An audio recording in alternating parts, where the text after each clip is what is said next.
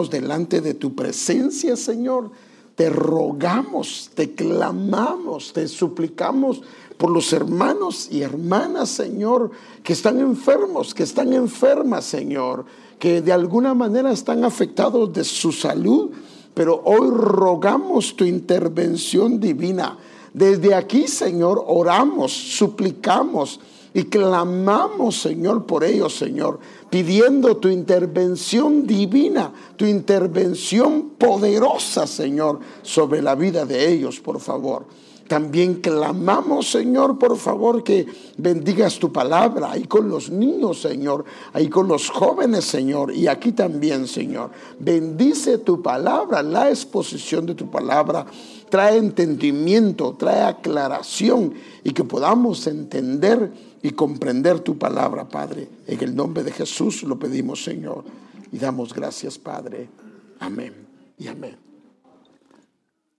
Bueno, como sabes, este es el año del reconocimiento y me gustaría de alguna manera repasar con usted lo que hemos estado hablando, parte de lo que es el año del reconocimiento. ¿Se recuerda de dónde venía la palabra reconocimiento?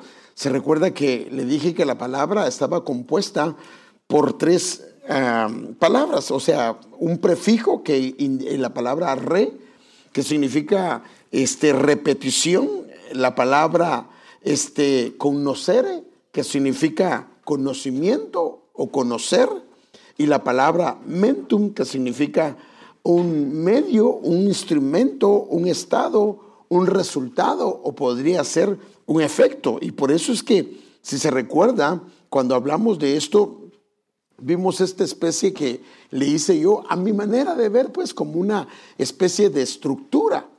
Por ejemplo, que hay alguien, déjeme ver, hay alguien que definitivamente es el que es la fuente o el medio que Dios utiliza para reconocer, y puede ser, y por supuesto aquí hay varias vías, porque puede ser un hermano, una hermana, puede ser un jefe, puede ser cualquier persona, pero también puede ser la bondad de Dios, también puede ser la benignidad de Dios, eso lo vimos. Entonces hay una fuente de donde procede el reconocimiento, y luego hay prácticamente lo que yo le llamo medios, de acuerdo a la palabra, medios o instrumentos de reconocimiento, que aquí no hemos hablado todavía de esto, pero por ejemplo hay nombramientos que vienen de parte de Dios, como cuando ungieron a David. Lo nombraron rey y hubo un ungimiento de él. Vienen acontecimientos gráficos que Dios hace para poder reconocer a alguien. O por ejemplo, actos proféticos que Dios hace, pero también hay conductas. Y a donde quiero llevarlo yo es que hay aparentes olvidos que son medios o instrumentos que Dios utiliza. Y de eso es lo que yo quiero hablar hoy. Ahora, también vimos que hay distintivos de reconocimiento. Por ejemplo, puede ser el darle una vara, un cayado, pero eso estoy viendo algunos, pero vamos a estar viendo varios. Está la armadura. Desde el momento que le dan la armadura a alguien, significa que lo están declarando o lo están reconociendo como un soldado. Están llaves, significa que las llaves son para poder abrir puertas. Está un sello, que el sello es para poder legalizar propiedades o dar propiedades. Está anillo, están vestiduras, están ungimientos, que todo esto es nada menos que distintivos.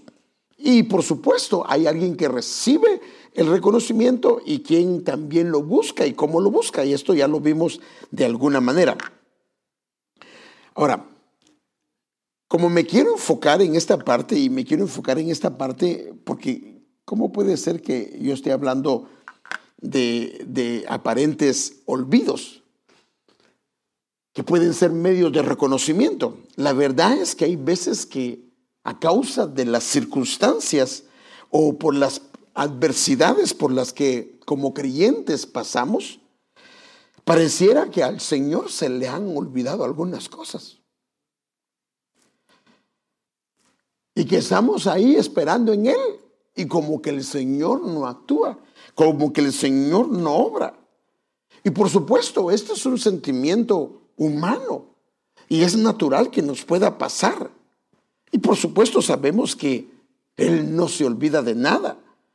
Pero cuando comienzas a examinar la Escritura, los escritores bíblicos pareciera que lo muestran así, no porque Dios se olvide de algo o a Él se le olvida algo, sino porque es el sentimiento que ellos sentían de que pareciera que al Señor se les olvidó. Déjenme darle un ejemplo de esto. Mire cómo usa el escritor, en este caso Moisés, esta palabra. Génesis 1, capítulo 8, versículo del 1 al 2 en la versión La Palabra. Entonces, cuando él está haciendo la descripción, era porque Noé llevaba 150 días en el arca. Ahora, el Señor le dijo que iban a venir 40 días de lluvia, pero nunca le dijo cuánto tiempo iba a estar en el arca.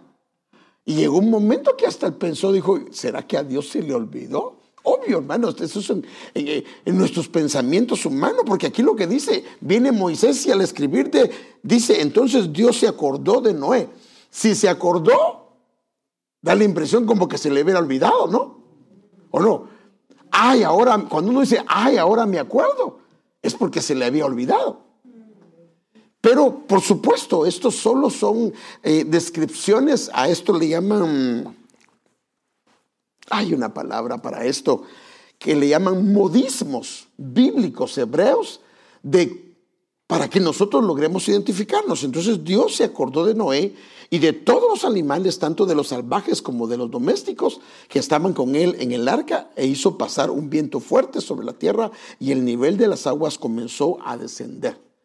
Entonces, la pregunta aquí es, ¿será que al Señor se le olvidan las cosas? Como a nosotros se nos olvidan, porque aparentemente es lo que dice Moisés. Y eso pues sabemos que no es así. Pero especialmente nos pasa, hermano, mire, inclusive, por ejemplo, cuando pasamos por situaciones, cuando vino una tormenta muy grande, se acercó uno de los discípulos con el Señor que estaba durmiendo y le dice, Señor, es que no te importa lo que nos pasa. Imagínense, hermano, eran sus siervos, ninguno de ellos se perdió, sino el hijo de perdición, pero la expresión de ellos, porque él estaba durmiendo y la tormenta y aquellos bien afligidos y angustiados y ya sentían la muerte. Entonces se acerca y le dice, ¿será que no te importa que nos ahoguemos? Y era obvio que no. Ahora, cuando nosotros pasamos por mucho tiempo en una prueba y que hay un silencio de Dios y que pareciera que Dios no responde, no lo podemos evitar. A veces sentimos eso, como que el Señor se ha olvidado. Y cuando sentimos eso, ese es el asunto, que cuando sentimos que se le ha olvidado, se nos olvidan a nosotros las promesas de Él. Y se nos olvidan algunas escrituras, porque Él dice, yo estaré todos los días contigo hasta el fin del mundo. No hay día que Él no vaya a estar. Pero como ese es el sentimiento, sentimos que el Señor se ha alejado, que el Señor se ha apartado. Ahora, nada sucede, nada cambia si el Señor no lo permite. Pero cuando nada sucede y nada cambia, cuando estamos orando, sentimos que esto es lo que está pasando. Y por eso es que los escritores lo muestran de esta manera. Entonces, cuando ves esta palabra, Él se acordó, es una palabra hebrea. Déjenme verla porque esto es bien interesante. Lo que aparece en esta palabra es una hebrea que es una palabra que se dice sacar. Aparece 227 veces en el Antiguo Testamento. Y fíjese qué tremendo. Puede significar una marca. Una marca. Fíjese que por eso es que Dios a veces permite circunstancias que nos dejan marcados. Ahora, ¿por qué nos dejan marcados? Porque la idea es que esto nos trae a la memoria lo que Dios hizo, lo que el Señor intervino. Entonces, por ejemplo, cuando le dislocaron el hombro, perdón, no el hombro, sino la cadera a Jacob, a él nunca se le olvidó qué fue lo que hizo Dios en Peniel. Entonces las marcas de Dios son para que sea recordado o reconocido algo. Por eso es que la circuncisión era una marca en el pueblo de Israel, que ellos eran pertenencia de Dios. También significa recordar, que es recordar algo de la memoria o tener un recuerdo de. Y esto quiero llevarlo más cuando hable de la Santa Cena, porque quiero hablar de eso, pero quiero tratarlo un poquito porque quiero hablar de eso. Acordarse también es tener en cuenta para consideración, cuando se recuerda algo, para considerarlo para algo. Ahora, fíjese, esto es tremendo. Ser recordado, ser mencionado, es porque alguien lo ha provocado. Entonces, a veces hay aparentes olvidos que Dios los provoca. Mire, le doy el ejemplo de Mardoqueo, que eso lo hemos hablado. Usted sabe que él hizo un bien para el rey. Le evitó que al rey lo mataran. Eso estamos claros de eso. Ahora, ¿qué pasa si Mardoqueo comienza a mandar a alguien o a un mensajero y decirle al rey: recuerda lo que yo hice aquella ocasión? Y yo estoy seguro que la información le llega de alguna manera. Ahora, ¿qué hubiera hecho el rey? Al ver que él fue el que hizo eso y que se le había olvidado, le hubiera mandado un gran regalo. Algo que lo hubiera dejado a él pero impresionado. Tal vez, qué sé, le regale una casa, o tal vez, qué sé yo, le da oro, dinero, no sé. Pero al dejar él y no hacer nada, Dios se acordó de eso en el tiempo indicado. Y Dios fue el que provocó que el rey se acordara en el tiempo indicado. Ahora, fíjese qué tremendo. Cuando el rey se recuerda, al ver las memorias que aparentemente Dios dejó que se olvidara, entonces ahora a Mardoqueo no solamente le dan el anillo de Amán, es librado de la horca, es honrado por el mismo enemigo, y le dan la casa de Amán y le dan el lugar de primer ministro. O sea que el ser olvidado es para Dios, lo usa como una puerta para ser recordado, para un tiempo oportuno, un tiempo indicado. Entonces, para entender un poquito esta manera de proceder del Señor, debemos de comprender, hermanos, algunos conceptos que son muy claros en la Escritura, pero a veces se nos olvidan. Déjenme verlo. Por ejemplo, está la omnisciencia de Dios y la soberanía de Dios. Estas dos cosas, o estas dos palabras, son dos conceptos muy distintos. Fíjese, la omnisciencia, ¿qué es la omnisciencia? Es que todo lo sabe. Es el conocimiento de todas las cosas, fíjese, reales y posibles. No importa qué camino agarremos, Él sabe cuál es el final. Y Él sabe cuáles son las probabilidades. O sea que Él conoce todo, absolutamente todo. O sea que Él tiene el conocimiento de todas, fíjese qué tremendo, las cosas pasadas, las cosas presentes y todo el futuro. Entonces la omnisciencia está compuesta de dos palabras: omni, que significa todo, y ciencia, que significa conocimiento. Él tiene todo conocimiento de todas las probabilidades o de todos los eventos. Ahora, ¿qué es soberanía? La soberanía es la cualidad de Dios que denota su libertad de cualquier tipo de restricción exterior. ¿Eso qué significa? Que no hay nada que lo limite. No hay nada, absolutamente. Él es libre para actuar como Él quiere, sin limitaciones. No hay nadie que lo pueda limitar. Nosotros no somos soberanos. Nosotros tenemos la libertad de proceder, pero hay cosas que tenemos límites. Él actúa en conformidad de su carácter. Eso dicen los diccionarios bíblicos. Lo que significa que sus acciones no son arbitrarias, sino que son confiables y siempre son para el bien de su pueblo. Hermano, esto es bien tremendo, hermano. Mira, esto es bien tremendo. Recuerdo, estaba viendo la vez pasada un testimonio, pero no viendo, sino leyendo un testimonio de un hombre que era un hombre que predicaba la palabra del Señor y necesitaba sus lentes, y sus lentes por alguna razón se quebraron. Y cuando estaban mandando ayuda, no creo que era China, cuando estaban mandando ayuda para China, entonces la persona que los estaba empacando los paquetes, se le cayeron sus lentes, pero no vio dónde se le cayó, y cayó en una caja de esas. Y el hombre aquel estaba orando por sus lentes, porque él no tenía lentes y quería leer la palabra y tenía que predicar. Y de repente llega la caja de ayuda. Y cuando ven la caja que vino de ayuda, de alimentos, no sé qué era, ahí venía un par de lentes. Pero imagínense la probabilidad que le queden. Bueno, sí le pueden quedar físicamente, pero me refiero a las medidas. Eso es otra cosa. Y cuando se los pone, miraba tan clarito que, o sea, que las mismas limitaciones que tenía de ojos uno, los tenía el otro. Entonces la providencia de Dios es que Él operó que de un lado se perdiera algo para que fuera a aparecer en otro lado, para hacer una provisión para otro lugar. O sea, que ese es el Dios que nosotros tenemos, hermano. Entonces, Él es soberano. Él actúa de una manera tremenda, pero por eso es que ahí es donde tiene que entrar la confianza nuestra.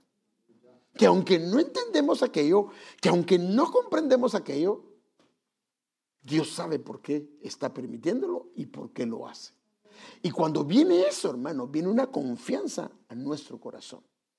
Porque esto es algo que tenemos que entender nosotros.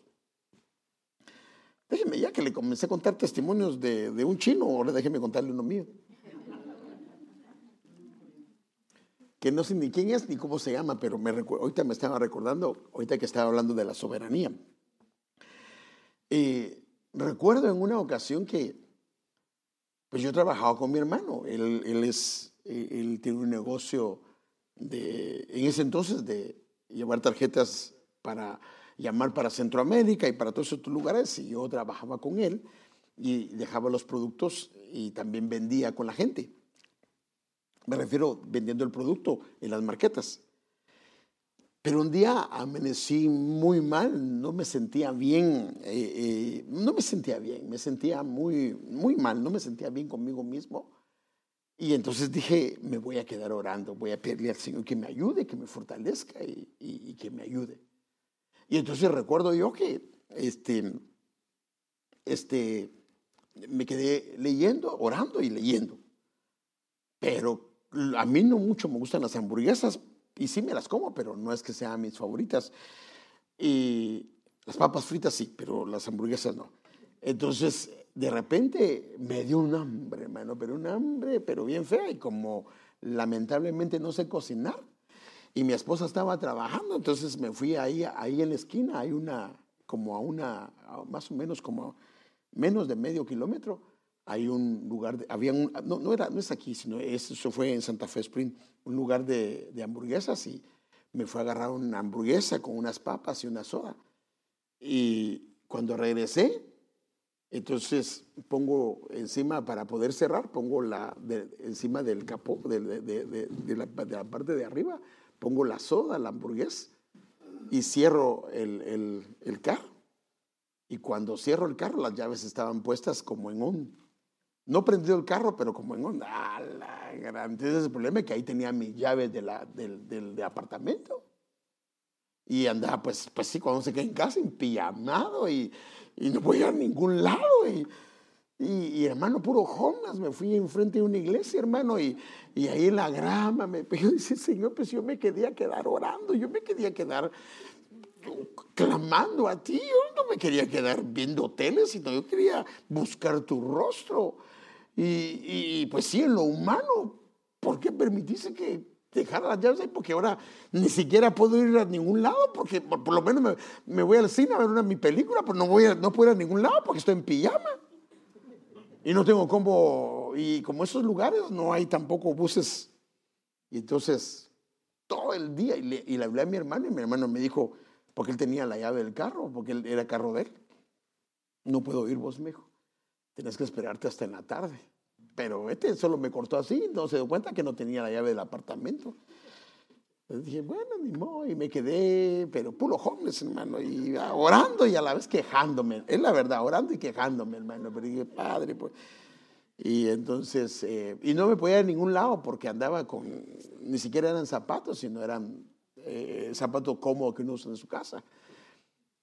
Y como a eso de las 4 de la tarde llegó mi hermano. Me fue a dejar la llave, pero él no se esperó, sino solo me dejó la llave y se fue corriendo porque tenía una cita. Y ya cuando yo abrí el carro y voy al carro, sin batería, porque se gastó la batería.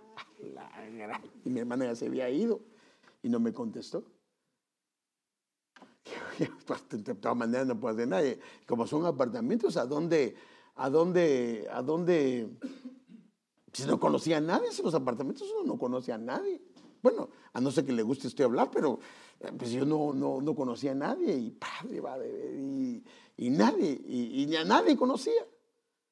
Entonces fue a tocar unas puertas y me dijeron que no estaba el esposo o que no tenía nada de eso. No había forma que me pudieran ayudar porque alguien me tenía que cargar el carro con otra batería. Y entonces, como a eso de las 4:30 de la tarde, casi 5 de la tarde, se viene sumando un señor, pero un señor así bien peludo, hermano, y bien tatuado, y de esos que dan ñañas, ¿verdad? Híjole, pues ni qué es que me va a querer ayudar, ¿verdad? Pero como no tenía alternativa, le pedí favor si él no tenía cables y si no me podía cargar mi teléfono, digo, la batería del carro. Y el tipo, hermano, yo hallé gracia y me dijo, con gusto, me dijo, no te preocupes. Y él vino y entonces me cargó mi batería. Él sí esperó, mi hermano no esperó. Él esperó hasta que se asegurara de que mi carro estaba bien cargado. Y ya me dijo, bueno, y yo estaba bien agradecido con el Señor, ¿verdad? Y con el muchacho ese y también con el Señor. Pero pues, no sé ni qué fue lo que pasó, pero no le entendí nada, no comprendí lo que el Señor quería hacer. Pero como pasaron como unos 20 días y como a los 20 días andaba cerca de mi casa y terminé mi ruta, lo que tenía que hacer y me fui para mi casa temprano. Y cuando me fui a la casa, me impresionó que cuando yo llegué, ahí estaba el muchacho, el que me había ayudado, bajando sus cosas porque se estaba yendo del lugar.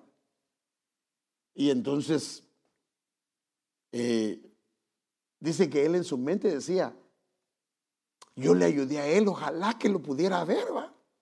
Pero también lo mismo en los apartamentos, porque no sabía ni dónde vivía yo. Y cabal, yo llego entrando, hermano, y cuando voy entrando, lo veo y me dice, ay, mira, yo pensando en ti estaba, pero no sabía dónde vivías. ¿Será que me puedes ayudar a bajar mis cosas? Porque especialmente la refri y creo que la estufa, no puedo hacerlo solo, necesito ayuda. Y le dije, sí, con gusto.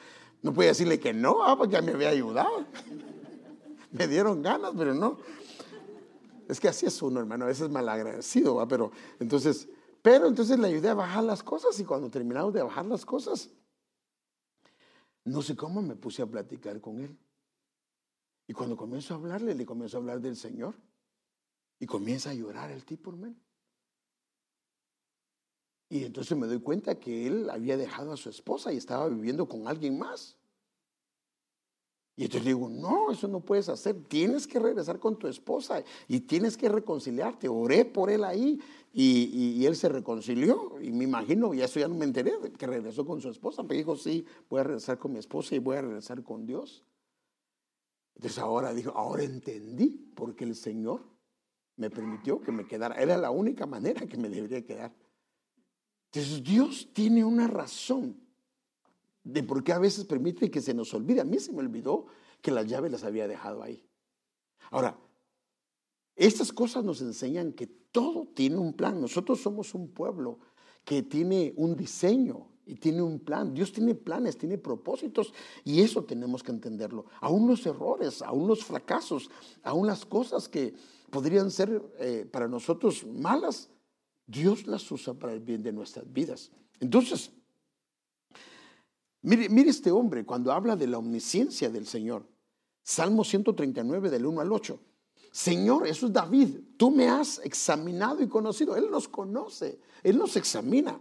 Tú has conocido mi sentarme y mi levantarme. O sea que Él sabe cuando llegamos a casa y cuando nos levantamos. Has entendido desde lejos mis pensamientos. Has escudriñado mi andar y mi reposo. Las caminatas que he tenido cuando me he quedado tirado, por decirlo así, emocionalmente.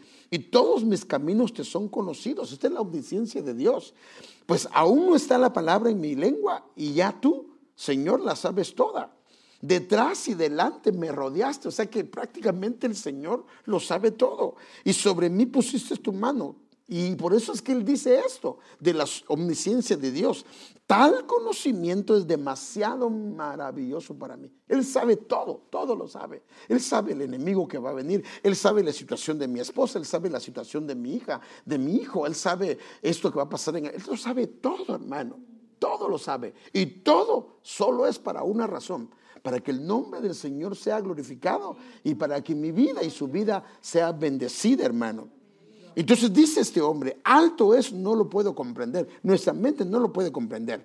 ¿A dónde me iré de tu espíritu? ¿Y a dónde huiré de tu presencia? Si subiera a los cielos, ahí estás tú. Y si en el sol hiciere mi estrado, ahí estás tú. Entonces, esto yo sé que nosotros lo sabemos. Pero las circunstancias y las adversidades de la vida a veces nos hacen sentir como que el Señor se ha olvidado de nosotros. Como que Él ya no nos contesta o no nos oye como lo hacía. Pero eso no es cierto. Esto fue lo que le pasó a Noé. Pero al final del tiempo, porque lo que pasa es que todos los aparentes olvidos de Dios son tiempos de formación. Son tiempos que Dios está formando y está trabajando cosas dentro de nosotros. Por eso es que yo me gustaría tratar este tema con usted con la ayuda del Señor. El Señor no se ha olvidado.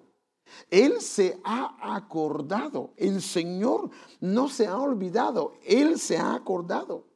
Y tal vez estará pensando, pero ¿qué tiene que ver esto con el reconocimiento? Sí tiene mucho que ver, porque cuando el Señor recuerda, vamos a darnos cuenta que es una puerta de reconocimiento. Entonces, déjeme verlo. Dios definitivamente no se olvida de nada. Absolutamente no hay nada que a Él se le olvide. Por eso la Biblia dice, ni un vaso de agua perderá su recompensa.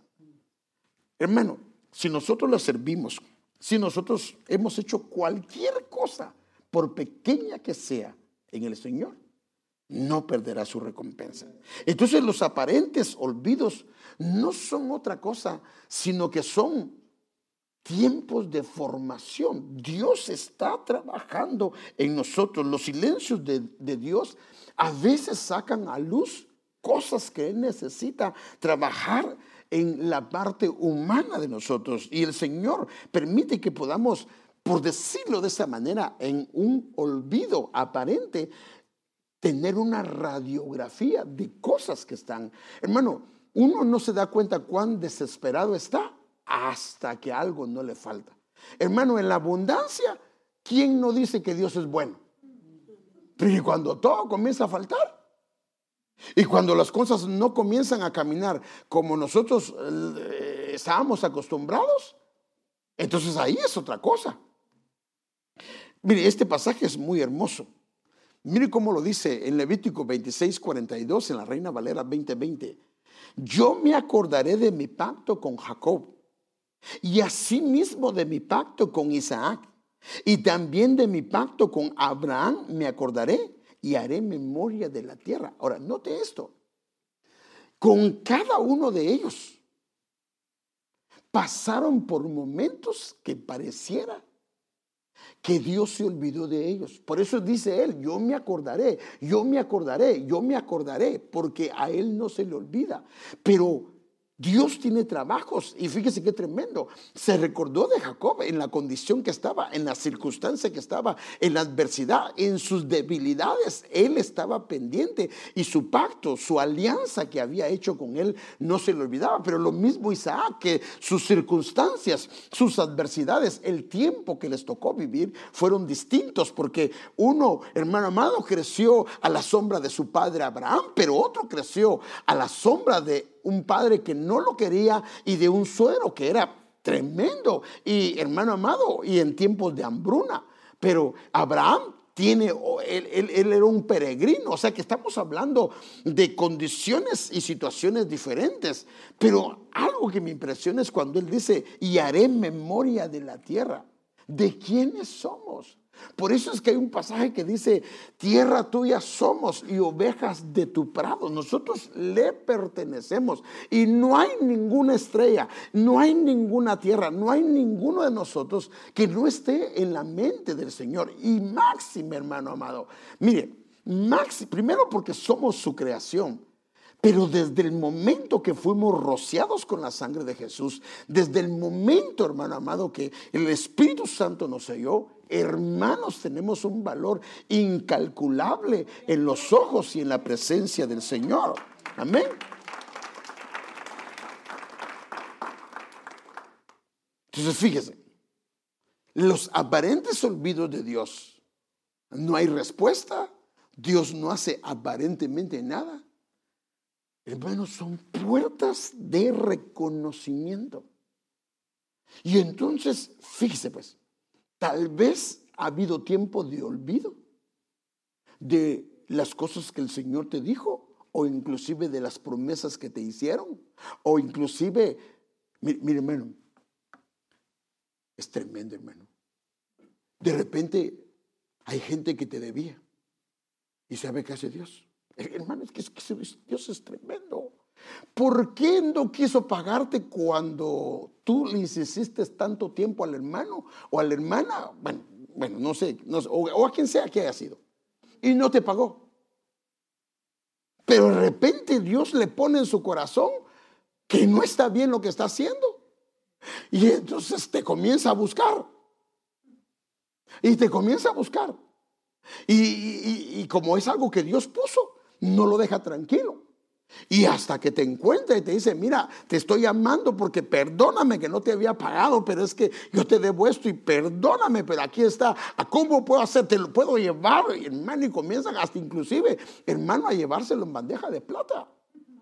Ese es el Dios que nosotros tenemos. Ahora, Dios permitió ese olvido aparente o ese no querer pagar, porque cabal cuando viene eso es en el momento exacto, en el momento indicado. Por eso la Biblia dice: echa tu pan sobre las aguas. En otras palabras, no lo vas a ver, pero no, en su tiempo lo recibimos. Entonces, todo aparente olvido son puertas de reconocimiento en el tiempo indicado por Dios. Entonces, hermanos, si nosotros aprendemos esto, hermano, vamos a ver en este año, hermano amado, muchas cosas que fueron aparentemente olvidadas que el Señor las va a traer. Y recuerdes, hermano, y van a ser recordadas, y gente que va a buscarte, gente que va a decirte: hermano, perdóname. O inclusive si no te dieron lo que correspondía, lo van a hacer. Perdóname, no te honré como debería de haberte honrado, o no te di tu lugar, pero yo quiero decirte que esto y esto y esto y esto. Entonces, cuando comenzamos a examinar la Escritura, es sorprendente cómo Dios está en todo esto. Nada se escapa del control del Señor. La soberanía, la providencia de Dios está en todo. Como dicen, hermano amado, popularmente, Dios tiene todas las cosas fríamente calculadas. Tal vez hubieron injusticias cometidas y tal vez inclusive Dios lo permitió. Y inclusive preguntamos: ¿pero por qué Dios permitió eso? Pero estos son medios de formación de Dios para nosotros, no solamente de formación, de crecimiento, sino son puertas que Dios está preparando para un momento indicado. Ejemplo, ¿se recuerdan al joven José? Tenía 17 años. Dios lo lleva a la casa de Potifar. Los hermanos le hicieron una injusticia, pero en la casa de Potifar se le hizo una injusticia mayor, porque lo acusaron de algo que él no hizo. Fíjese qué terrible es eso, hermano. Y aparentemente Dios bendijo la casa de Potifar. Él llegó, la ordenó, puso orden en la casa y aparentemente esa casa fue próspera. Y a él vienen, lo acusan de algo. Y yo creo que Potifar sí sabía que él era inocente. Y déjenme explicarle por qué. Bueno, esa es mi apreciación. Porque él era un esclavo.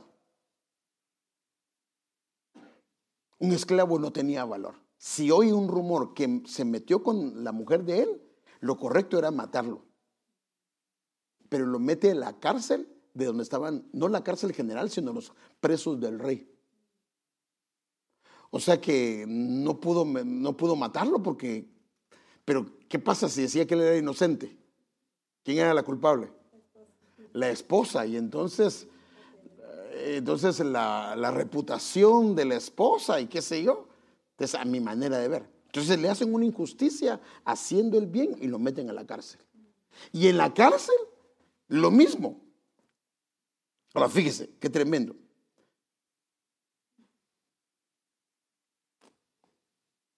Él le interpreta los sueños al copero y al panadero y les pidió que por favor no se olvidaran de él. Y mire estos 3 versículos, Génesis 40 del 20 al 23.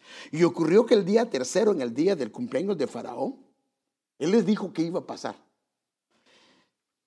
Y hacía un festín, el Faraón, y hacía un festín con todos sus súbditos, y en medio de sus súbditos le fue recordado. ¿A quién le fue recordado? A Faraón. Le fue recordado el cargo del copero mayor y el cargo del panadero mayor. Ahora, fíjese qué tremendo. Cuando José le da la interpretación al copero y al panadero, se activó de parte de Dios que el faraón recordara, porque dice que le fue recordado. No se recordó él. Sigamos diciendo. Y restituyó en su cargo, y sigamos leyendo, y restituyó en su cargo al copero mayor, quien puso la copa en mano del faraón. Pero colgó al panadero mayor tal como le había interpretado José. Pero mire cómo lo dice la Escritura. O sea que los aparentes olvidos son cosas que él permite.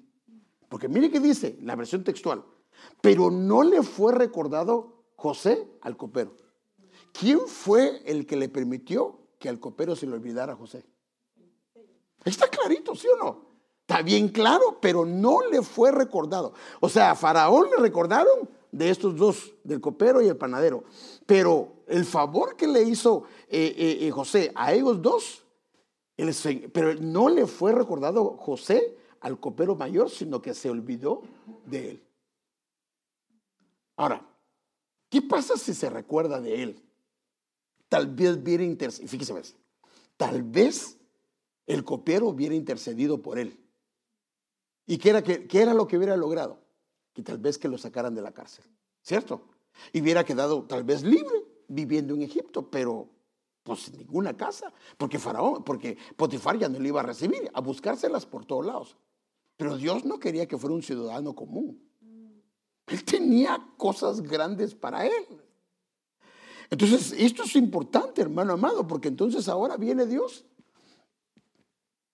y le recuerda a el copero. No sé cuánto tiempo pasó, no sé si 1 año, 2 años, no lo sé. Pero en el tiempo indicado, porque Dios no quería que fuera solo libre, Él quería que José fuera el primer ministro de Egipto. Él quería que José ocupara un lugar de honor y privilegiado. Y por eso Él permitió, hermano amado, las injusticias y todo lo que pasó. Aparentemente Dios dejaba y permitía que le hicieran todo lo que le hicieron a José. Porque, por decirlo de esta manera, José sabía que Dios permitió que sus hermanos casi lo quisieran matar y lo vendieran. Y por eso es que, hermano amado, cuando le pone uno de los nombres a uno de sus hermanos, dice que le puso el nombre, dice, él me ha hecho olvidar la casa de mi padre. Porque la casa de su padre había sido dura para él. No su padre, sino sus hermanos. Porque la Biblia dice que le hablaban groseramente, hermano. Pero lo mismo, era una formación de parte de Dios. Y aquella mañana, estando inquieto su espíritu, porque no lo puedo leer todo, pero eso usted lo puede leer en casa. Cuando él había, que tenía el sueño y él nadie se lo interpretaba. Aquella misma mañana, estando inquieto su espíritu, mandó llamar a todos los magos y a todos los sabios de Egipto, Faraón. El faraón les contó su sueño, pero no hubo quien se lo interpretara al faraón. Ahora, ¿quién fue el que le puso torpeza a todos los sabios? Hermanos, esta gente no era cualquier gente, eran gente muy preparada. Dios fue el que permitió. Ay, sí, tan fácil que estaba el sueño. Pues sí, ahora lo vemos así, pero pero estos no pudieron, hermano. Entonces, pero ahora mire a dónde. Entonces el jefe de coperos habló al faraón diciéndole: hoy me recuerdo de mi falta. Y comienza a hablarle de José. Entonces Dios tenía algo grande para José. Pero todos los aparentes olvidos, todas las aparentes injusticias, no eran otra cosa sino una puerta para algo grande que el Señor tenía. Y esto, hermano, tenemos nosotros que comprenderlo y entenderlo. Porque si nosotros no lo entendemos, lo que va a pasar es que vamos a andar resentidos por las injusticias que nos han hecho. Yo le hago una pregunta. ¿Será que habrá alguien que no le han hecho una injusticia? Creo que todos. ¿Y no será también que usted hizo injusticias? Porque por eso es que uno tiene que tener cuidado cuando dice: hazme justicia. Si Dios dice va a hacer justicia, te va a hacer justicia completa. Te va a remunerar por los que te hicieron mal, pero también por los males que hiciste. Porque a alguien le hemos hecho alguna injusticia, hermano. ¿O usted nunca ha tratado mal a nadie? No, hermano, yo no recuerdo. Eso se le olvida a uno rápido, ¿va?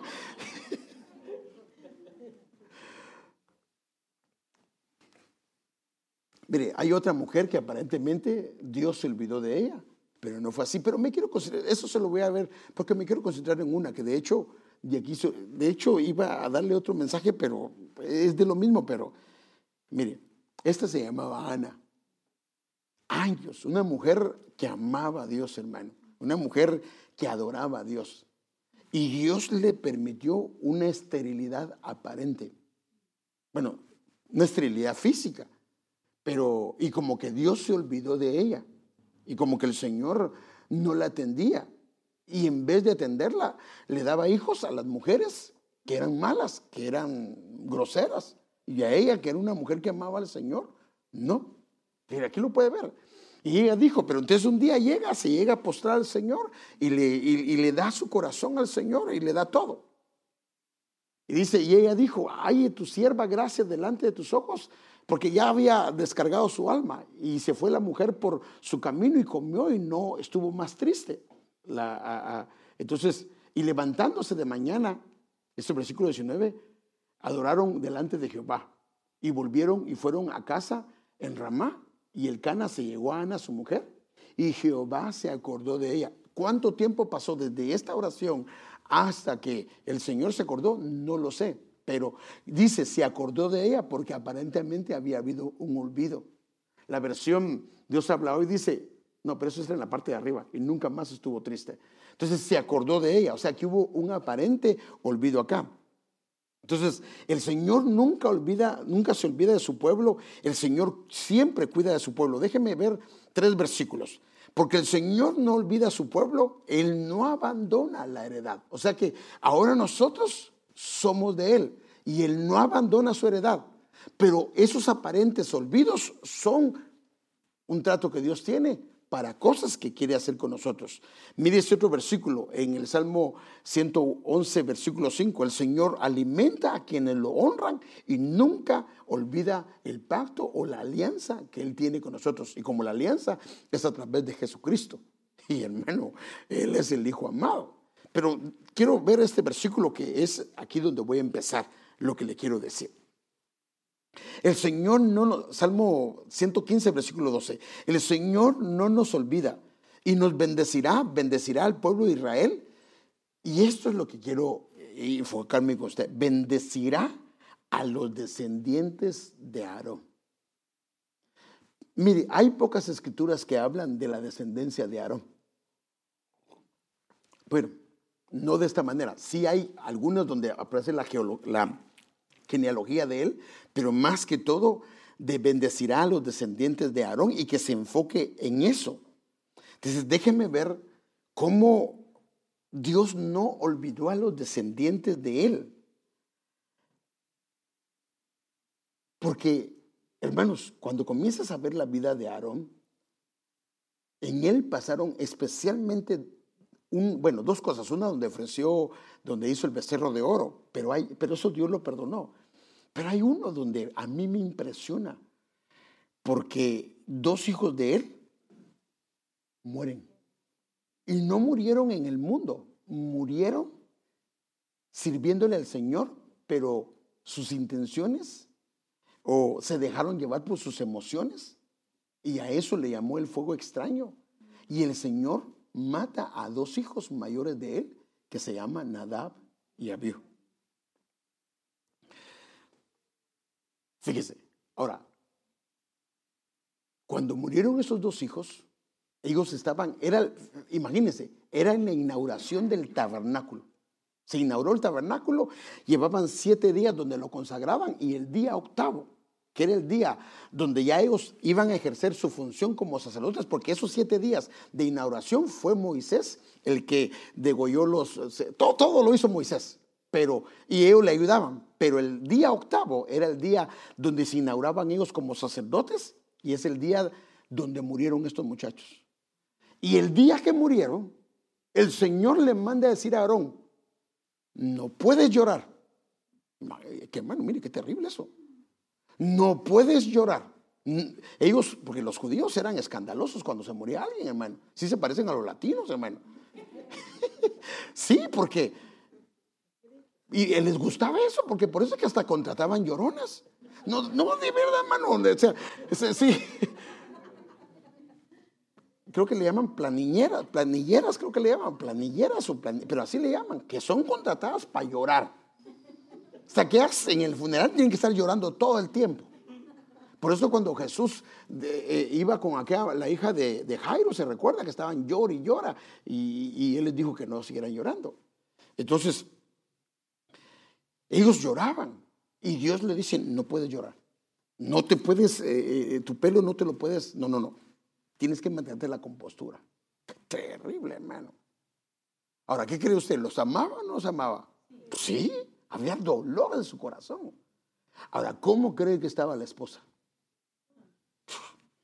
Entonces, de ella es la que quiero hablar yo, de Elizabeth.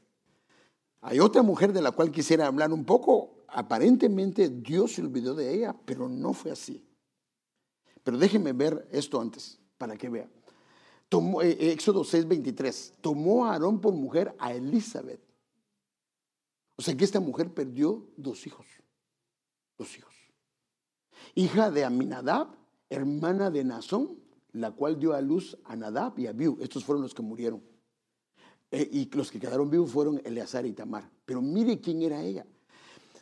O sea que el sacerdocio de Aarón tenía 2 líneas. Tenía la línea de Leví, pero también tenía la línea de Judá, porque mire, Elizabeth era hija de Aminadab y hermana de Nazón. Nazón fue la que se casó con, ¿cómo se llama? La que estaba en Jericó. Rahab la ramera. Entonces, solo para que lo tenga idea, entonces aquí lo puede ver. Ay, padre, eso está muy chiquito. Mire, este es Aminadab.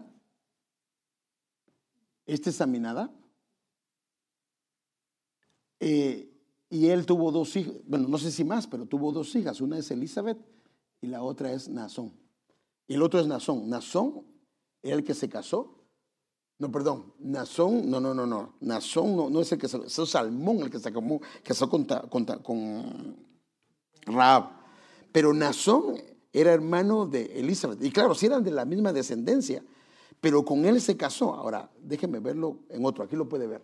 Aquí puede ver, eso está mal. De Fares salió Gersón, Raham, Aminadab, Nazón, Salmón. Salmón fue el que se casó con Rahab. Pero su hermana era Elizabeth. que eran hijos de Aminadab. Ahora fíjense qué tremendo. Entonces Elizabeth pasó una tragedia muy triste con sus 2 hijos mayores. Y aquí está, esto lo puedo, yo creo que la mayoría lo sabemos. Nadab, hijos de Aarón, tomaron sus respectivos incensarios. Pero mire, aquí está lo curioso de esto. Y después de poner fuego en ellos y echar incienso sobre él, ofrecieron delante del Señor fuego extraño que él no les había ordenado. Y de la presencia del Señor salió fuego que los consumió y murieron delante del Señor. O sea, esto fue terrible, hermano, para la familia. Nosotros ahora lo vemos, pero fue terrible. Poniéndose en el lugar de estos padres fue algo terrible. Ahora, mire, y aquí es donde yo quiero llevarlo, porque ¿cuál es el significado que tiene el nombre de Elizabeth? Ahora, lo tremendo y lo curioso de esto es que normalmente los nombres, y especialmente los famosos, a veces aparecen más de una vez. Pero el nombre de Elizabeth solo aparece 2 veces. Uno es la esposa de Aarón y la otra es Elizabeth, la esposa de Zacarías. Y Elizabeth, que es Elisheva, se dice en hebreo, es Dios del juramento, o ella jura por Dios. Pero mire esta parte 3, el Eterno es mi juramento. Tremendo, hermano. El Eterno es mi juramento. Y en la parte 4 son diferentes diccionarios. Mi poderoso es mi plenitud, es mi perfección. O sea que esto es lo que significaba el nombre de Elizabeth. Una que era la esposa de Aarón y la otra mujer que aparece como Elizabeth es la esposa de Zacarías.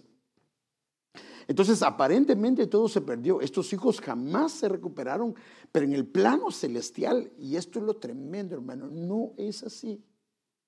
Todo lo que aparentemente ha sido difícil. Por eso el Señor dijo, lo que se comió el pulgón, lo que se comió el saltón, lo que se comió el revoltón, el Señor lo va a devolver. Y todo lo que Él permite, por doloroso que sea, en el plano terrenal se puede ver como una pérdida, pero en el plano celestial, hermano amado, queda registrado. Y máxime, hermano amado, si tuvimos una actitud gloriosa delante del Señor. Entonces déjeme verlo. Y voy rápido porque se me terminó el tiempo. Hubo en los días de Herodes, rey de Judea, cierto sacerdote llamado Zacarías, del grupo de Abías, que tenía por mujer una de las hijas de Aarón. Ahora, fíjese pues, esta expresión, una de las hijas de Aarón, es la única que yo encuentro. Parece que a él no se le menciona hijas. A Aarón no se le menciona hijas. Posiblemente tuvo, no lo sé. A los 4 hijos se le menciona. Pero lo tremendo es que Elizabeth, que estaba en el Antiguo Testamento, ahora aparece en el Nuevo Testamento y aparece en el Evangelio, en lo primero, porque es en Lucas capítulo número 1, dice que Elizabeth era una de las hijas de Aarón, o sea que era un retoño que venía de Aarón, claro, después de varias descendencias, que se llamaba Elizabeth. Ambos eran justos delante de Dios y se conducían intachablemente en todos los mandamientos y preceptos del Señor. No tenía hijos porque Elizabeth era estéril y ambos eran de edad avanzada. Ahora, aquí viene lo tremendo, que con quien ella se casó, mire, se llama Zacarías. ¿Qué significado tiene el nombre de Zacarías? Y el nombre Zacarías aparece 32 veces en diferentes personajes. Jehová se acordó, o sea que aparentemente aquí el Señor se olvidó en la esposa de Aarón, pero viene Dios y comienza a pasar el tiempo y de alguna manera restituye, porque la vez que aparece el nombre de Elizabeth, esa es la única vez, no aparecen otras veces. Jehová se acordó, Jehová se ha acordado, Dios ha recordado y lo hace. Entonces Elizabeth, que es Dios es mi pacto o Él es mi pacto, se casa con un hombre que le está anunciando que el Señor se ha acordado. Y hermano, ese aparente que ella estaba estéril, que ella no quedaba embarazada, no era otra cosa, porque era un vientre que estaba siendo preparado para un hombre que se llama Juan el Bautista. Ahora, aquí hay cosas que son tremendas. Por ejemplo, Nadab y Abí murieron por presentar incienso con fuego extraño. Y el Señor se le aparece a Zacarías en el incensario del lado derecho. Ellos murieron por presentar fuego extraño. Y a él, a Zacarías, se le presenta en un incensario. Mire, hay más comparaciones, pero ya no me da tiempo a hacerlo. Entonces, déjenme ir. Entonces, la orden de Dios para los hijos de Aarón al ministrar era que no tomaran vino, porque aparentemente ese era el problema. Y a Juan desde pequeño le dicen que él será grande en la presencia de Jehová, no beberá vino ni licor y será lleno del Espíritu Santo aún desde el vientre de su madre. Ahora mire hermano, lo tremendo, el poder de este hombre, porque este era el precursor del Señor Jesucristo. Hará que se tornen o que se vuelvan a Jehová, su Dios, muchos de los hijos de Israel. Entonces Elizabeth fue restaurada y reivindicada en el alma, hermano. Porque mire qué dice la Biblia. Poco después su esposa Elizabeth quedó encinta y se mantuvo recluida por 5 meses. Esto, decía ella, es obra del Señor, que ahora ha mostrado su bondad al quitarme la vergüenza que yo tenía ante los demás. En el alma ella sentía una vergüenza, hermano. El versículo 36 de ese mismo pasaje, en la versión Peshita, dice: he aquí que también tu parienta Elizabeth, le está hablando Dios a María, el ángel a María, ha concebido un hijo en su vejez. Este es el 6º mes para ella, que era llamada, dice que le llamaban, no por su nombre, que la llamaban por estéril. Dice que tremendo, hermano. Elizabeth fue restaurada en su cuerpo y fue refrescada en su espíritu, porque ella, fíjese que tremendo, ella, su esposo y su hijo fueron llenos del Espíritu Santo. Qué tremendo, mire lo que dice la Biblia con respecto a esto. Cuando Elizabeth oyó el saludo de María, la criatura saltó en su vientre y Elizabeth fue llena del Espíritu Santo. Y exclamó a gran voz: bendita tú entre las mujeres y bendito el fruto de tu vientre, porque me ha acontecido esto a mí, que la madre de mi Señor venga a mí. Hermano, qué tremendo es esto, hermano. O sea, ¿cómo, hermano? Aparentemente un olvido que duró tal vez siglos, pero Dios, esa pérdida que se tuvo, no quedó ahí, sino en el tiempo indicado. Hermano, era para que viniera Juan el Bautista. Y esto es lo tremendo de esto, hermano.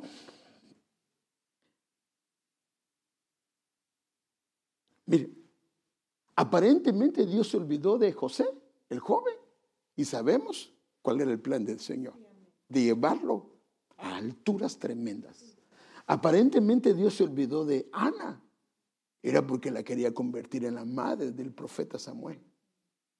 Aparentemente se olvidó de Elizabeth y Dios lo remarcó con su esposo, que era Jehová se acordó, y ella fue la madre de Juan el Bautista, que la Biblia habla, hermano, que de los profetas, hermano, así dice la Biblia, no hay otro más grande.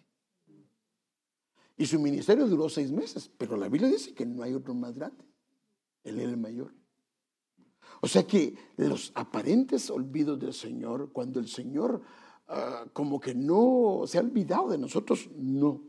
Es una puerta, es una ocasión, es una oportunidad. Algo está haciendo Dios para lo que Él va a hacer.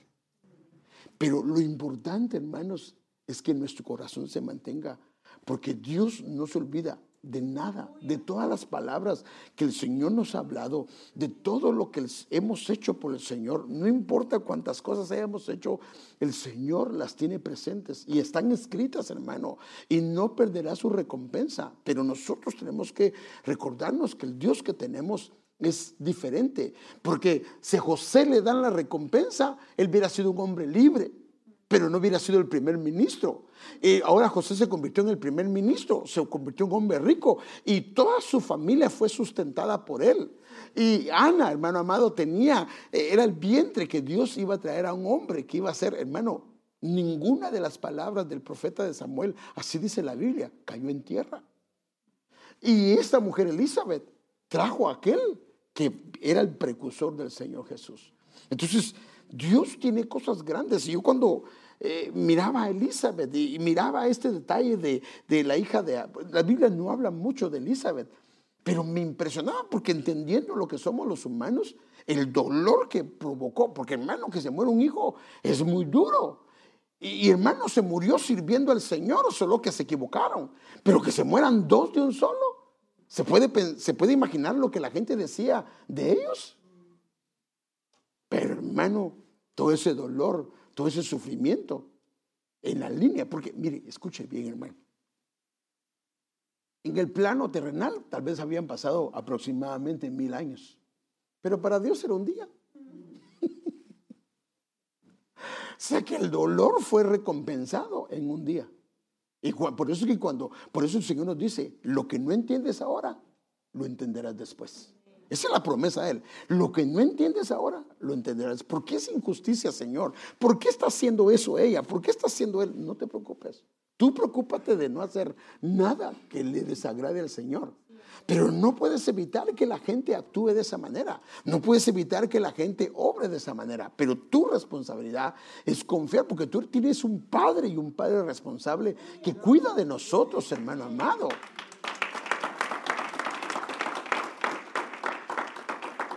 Y termino con esto.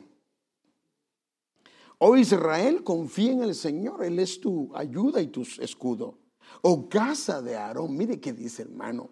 Confiad en el Señor. Él es vuestra ayuda y vuestro escudo. Los que teméis al Señor, confiad en el Señor. Él es vuestra ayuda y vuestro escudo. El Señor se ha acordado de nosotros. Él nos bendecirá.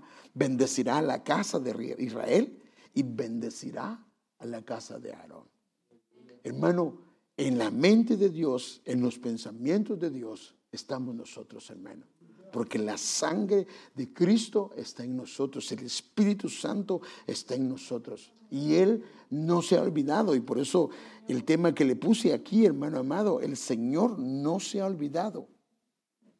El Señor se ha acordado de cada uno de nosotros. Y este año vienen cosas tremendas y por favor estemos presentes de eso, porque el Señor nos va a sorprender. Pero es importante entender, porque lo que ha sembrado por mucho tiempo, el Señor lo va a recompensar.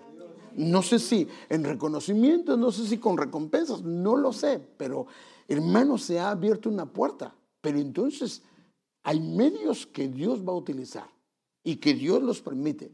Y que el Señor nos permita de tomar nuevamente la esperanza en el Señor y decir, no, yo tengo un Padre que no se olvida. Él no se ha olvidado y Él no se ha olvidado. Y eso es algo que debemos de recordar en nuestro corazón. Y imagínense, pasaron más de 1000 años y el Señor lo tenía presente y dijo, te voy a dar a Juan el Bautista dentro de tu descendencia. Y no permitió que apareciera otro nombre de Elizabeth porque quería remarcarlo en ella. Wow. Y es el único lugar que habla de las hijas de Aarón.